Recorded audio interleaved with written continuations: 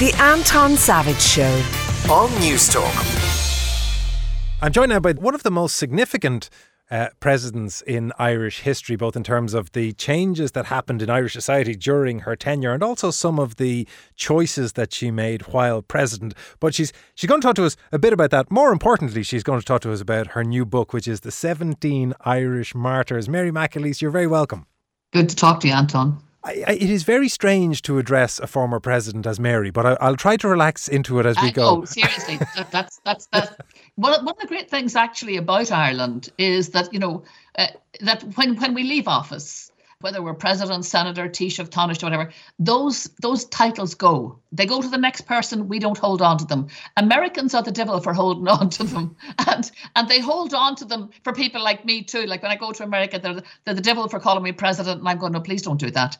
Although it has to be said though, your office is probably unusual in comparison with senators and TDs and Taoiseach in that you are still to some degree bound by the strictures and protocols of your office in a way that they're not. I'm sure you occasionally have to hold your tongue when you mightn't want to. Occasionally, but not a lot, to be perfectly frank, because you are back down in the ranks again. You know, I mean, that's one of the great things, again, about being president of Ireland. You, as president, you're first among equals, but you're among equals. And when you leave office, you know, you have still got your voice to be used, obviously judiciously, but to be used nonetheless. Well, can I ask you, before we talk about the book, because it merits discussion, the recent events and the use of your voice, were you president now or as a former president? First of all, the rise of apparent bigoted violence again, the kind of thing that we saw in the 70s and 80s, where young gay men were afraid to walk the streets of the capital and walk the streets of town around Ireland, rearing its head again. It's never gone away, Anton, is the truth of the matter. What has happened, though, is that it has been really relegated to the corner, the bad boys and bad girls corner, from a time when it was almost the prevailing law of the land, you could say. When I first got involved years ago with David Northway back in the 1970s, setting up the campaign for homosexual law reform, don't forget what we were trying to do was to change a law which criminalised homosexual activity. And there are countries all over the world where that still happens, where homosexual activity is criminalised. And indeed, not only criminalised, but in some cases amenable to death penalties. So that world of homophobia is... for a long time was the prevalent world, particularly in the, right around the world, but in the West. But what has happened in the liberal democracies, thankfully, and with the advent of the massification of second level and third level education and the interrogatory powers that it has given to individuals to analyse what their beliefs are based on, the groundlessness of sexism, of homophobia, of all those isms that hold us back from really loving one another and being tolerant and inclusive of one another as we should be. So we're fortunate to live, I think, as we do in a really very modern and very progressive democracy, where our people have been educated about human rights, about their own individual human rights, my right to, you know, hold my beliefs, to freedom of expression and freedom of opinion and thought and belief, but also that if I want to hold those values and principles dear to me, I have to offer them to others because they are meaningless unless they are universal. So I think that's one of the great things now. And to go back to the issue of homophobia, look, it's out there. It's on the streets. When my son was married a couple of years ago, he's gay, and when he and his husband got married, and I was doing a kind of a little homily at the wedding, I just made the point about how fortunate we are to live in a place where he and his partner, his husband, can walk the streets in relative safety, but knowing too that there's always the homophobe, there's always the hatred that can outcrop, but also knowing there are parts of the world he simply cannot visit. No, and knowing that it's something that needs to be tended rather than taken for granted. There's work to be done. And honestly, Anton, I think we also need to have the kind of debate about where does this hatred come from? What keeps it going? What fails to challenge it? And I still think, regrettably, that in a country, where religion plays a very, very, very big role and is a huge key influencer of attitudes, I think the churches, and I'm not just talking about the Catholic Church, I'm talking about all the major denominations, because all of them are conduits for homophobia. They all have questions to ask about whether or not and to what extent they have been conduits for hatred. Well, as the priest said in relation to Kelly Harrington's marriage, there is a certain irony that Catholic priests are allowed to bless tractors but not bless the union between two people of the same sex. Yeah, I thought Paddy Byrne was fantastic saying that, because I'd love a bishop to say it. Wouldn't it be great if a bishop had the gumption, an Irish bishop, to say it? In fairness, we've had German bishops and German priests say it, but no. But it was wonderful to hear him say that, because it's the truth of the matter. When the Congregation for the Doctrine of the Faith back the year before last came out with this reminder to all of us of just how homophobic the Catholic Church is, saying that blessings for Catholic married same-sex couples were not possible. And they went on to say that, and they were not possible because in that situation, gay couples were not capable of either expressing or receiving God's grace. Imagine that. They actually said that in the document. It's just so offensive. Well, can I ask? But Anton, the awful thing was they said that on St. Patrick's Day. That was the week that priests and bishops were blessing pots of shamrock right, left and centre. And we have to ask the question, are they capable of receiving and expressing grace? Pots of shamrock. I mean, how ludicrous has the church painted itself into these ridiculous But then corners. Explain this bit to me, because this is one of the things that I have always struggled to square from a distance about you. How do you keep your fascination with the faith and the church and canon law and all that goes with it, and square it with such vocal criticism of that which is so obviously endemically wrong with the institution? Yeah, well, it's as near to go on as it is to go back, I mean, that's how I feel about it. The Catholic Church is the church that I was baptised into as a baby, grew up in, that kind of shaped my life, because I lived in a place where to be a Catholic was to be second class, and in a church where to be a woman was to be second class. So those shaped me, and they made whatever kind of rebellious spirit I have in me, and God knows I have that now probably even more so than I ever had in my life.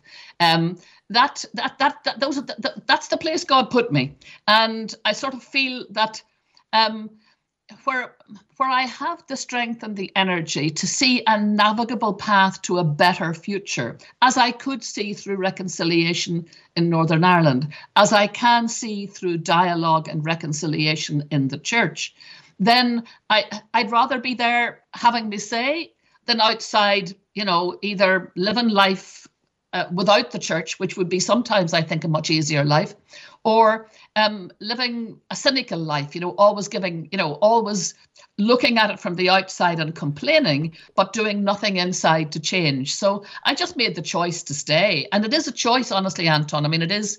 I don't regard it as an obligation. I don't regard it as a duty, even though that's the basis upon which, bishops tell members of the Catholic Church that because we made these baptismal promises as babies, we're obliged to obey them. But so would you feel then that you could maintain your relationship with your God, but do it through being C of I or a direct personal relationship or Methodist, that it is a choice to go the Catholic route? It is a choice, and I have great respect for all of those denominations that you have mentioned, and indeed others, because I've spent a great deal of my later life studying. And I've always been interested in other religions, and the baseline of goodness and love that is at the heart of them, but which has become ridiculously toxified by generation after generation of abuse of religion. We see it at the moment, Anton. We can see it, for example, in Russia,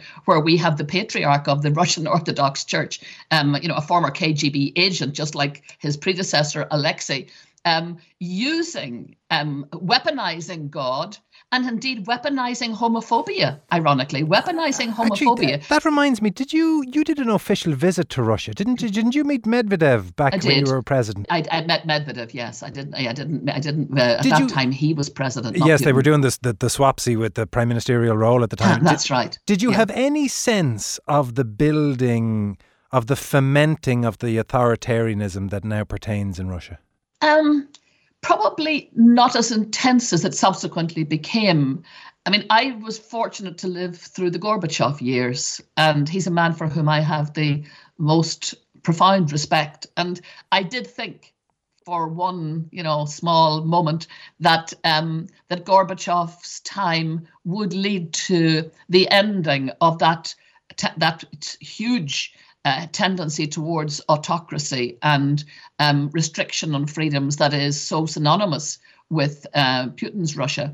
And I think that's the pity, is that they lost the momentum that had been generated and created, that openness that was created by Gorbachev. I still remember when I was there, I invited him to everything, when we were there, because he's pretty much a persona non grata. And we invited him to all the events, and he came, and he was terrific. But on the last event, he was in the audience. He was in the front row of an audience. I was making a speech. And at the end of it, he got up and he said, "I have a gift to give you." And he'd nothing in his hands. And I thought, well, there's a bunch of flowers or a book somewhere. And the next thing he said, "Would you let me give you my blessing?" And he blessed me in the name of the Father, the Son, and the Holy Spirit. And I thought it was probably one of the most moving moments I have ever had. Now, there was a man who used a blessing as a way of loving and embracing another human being. And that is the Russia I would love to have seen emerge. Not the Russia of Kirill. I remember I visited Estonia when Leonard Meri was still president, and Leonard, of course, was born in Tallinn, and his family were sent to Siberia during the Soviet days because his father was regarded as anti-Soviet. But as a young man, he had come across a man probably around the same age as him, maybe, I don't know, in school or in Tallinn. This man who was of Russian, 40% I think of Estonians are Russian. And he had come across this man who was quite hostile to him as a person, to his family. And when he came back from Siberia, he met him on the street, and he was now a priest. And he said his heart lifted when he saw him. He thought, oh, this guy has really softened. He's embraced God. He's embraced the church. And he said that to him. And the young man's answer chilled him, still chills me.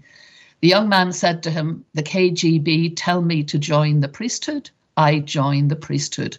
That young man became Patriarch Alexei, Patriarch of the Russian Orthodox Church. Dear God. You mentioned with that story and what you said earlier on about the lack of cynicism, that you haven't developed any over the years. It is interesting given the book that you've written, because whatever about generations of reason to be cynical, you've provided us with 500 years of reasons to be cynical. You have 17 people who've been hanged, they've been disemboweled, they've been left out to be eaten by wild dogs, all because they wouldn't resile from their faith. Not to mention boiled in oil. Boiled in oil, and not to mention that one of them suffered so at the hands of her own child, one of 20 that she had brought into the world, who subsequently had her killed. The only woman. That's right, the only woman among them, Margaret Ball. I love her. I can't say I love her story, but because her story is just so sad. This woman who was well born in the sense that she was born into relative wealth, and her father was a mayor of Dublin, Lord Mayor of Dublin. Her son Walter was a Lord Mayor of Dublin, but they're unfortunately born. As indeed was his brother. So they're a wealthy family, well-to-do, and yet she ends up in prison in the most dire of circumstances for one reason and one reason only, that she refused to become a Protestant. At that time, it was rammed down people's throats. It was a political thing. It was about politics, that awful, toxic, dreadful mix of politics and religion, where, during that period of the Reformation and Counter-Reformation in Ireland, the people of Ireland were oppressed by a colonial power which insisted on its right to tell them what to believe.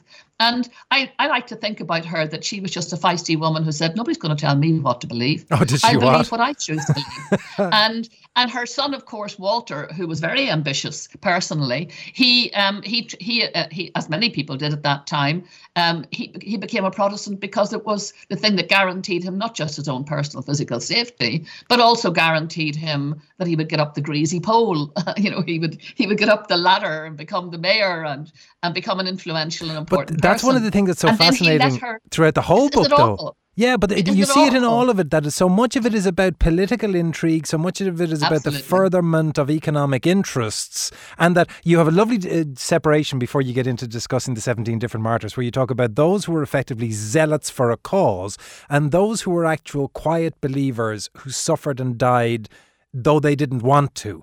And you have the 17 stories of them, some of them riveting, some of them desperately sad. I mean, the bishop and the priest, Bishop O'Devany, I think it was. Bishop O'Devany. People will know of O'Devany Gardens, in Dublin, which is named after him. And but he was actually from Northern Ireland. He was from the diocese that I was born in, the diocese down in Conor, and I'd never heard of him until I started to research the book. To be honest, I never heard of him. And yet when I researched the story of him, it's so tragic. That elderly man, so badly abused and treated so badly, as indeed were all Catholics in Ireland at that time, and in particular all priests, and in particular all bishops. To be a bishop and to be a priest on the island of Ireland at that time was to invite persecution, and persecution that wasn't just intellectual and religious, it was physical, it was miserable. And that's what happens when you take the poison of political hubris and vanity, and dare to believe that this is what God wants you to do, that he wants you to make other people miserable, that he wants you to tell other people what to think and how to think. And as is happening currently in Russia, I mean, we've seen Patriarch Kirill say that God is on the side of this, what he regards as a just war. And one of the reasons that he has offered, if you remember, he made a speech a few weeks ago saying that that one of the things that he was trying to prevent happening in Russia was gay pride, and that justified declaring war on Ukraine. I mean, seriously, isn't that so twisted? That I grew up thankfully believing there was such a thing as a loving God. One of the things that keeps me. You asked me about staying in the church, and I still have a very, very, I have a really strong faith in the Christian gospel, and in any religion that tells me that love is the way to resolve all our human frailties and problems, because I've seen it with my own I've seen it with my own eyes, and I've felt its power. As I said to you, it is remarkable that you continue to be so uncynical given the book that you have just written. Mary McAleese, it has been a great pleasure talking to you. Thanks again. Thank you very much indeed, Anton. Lovely to talk to you.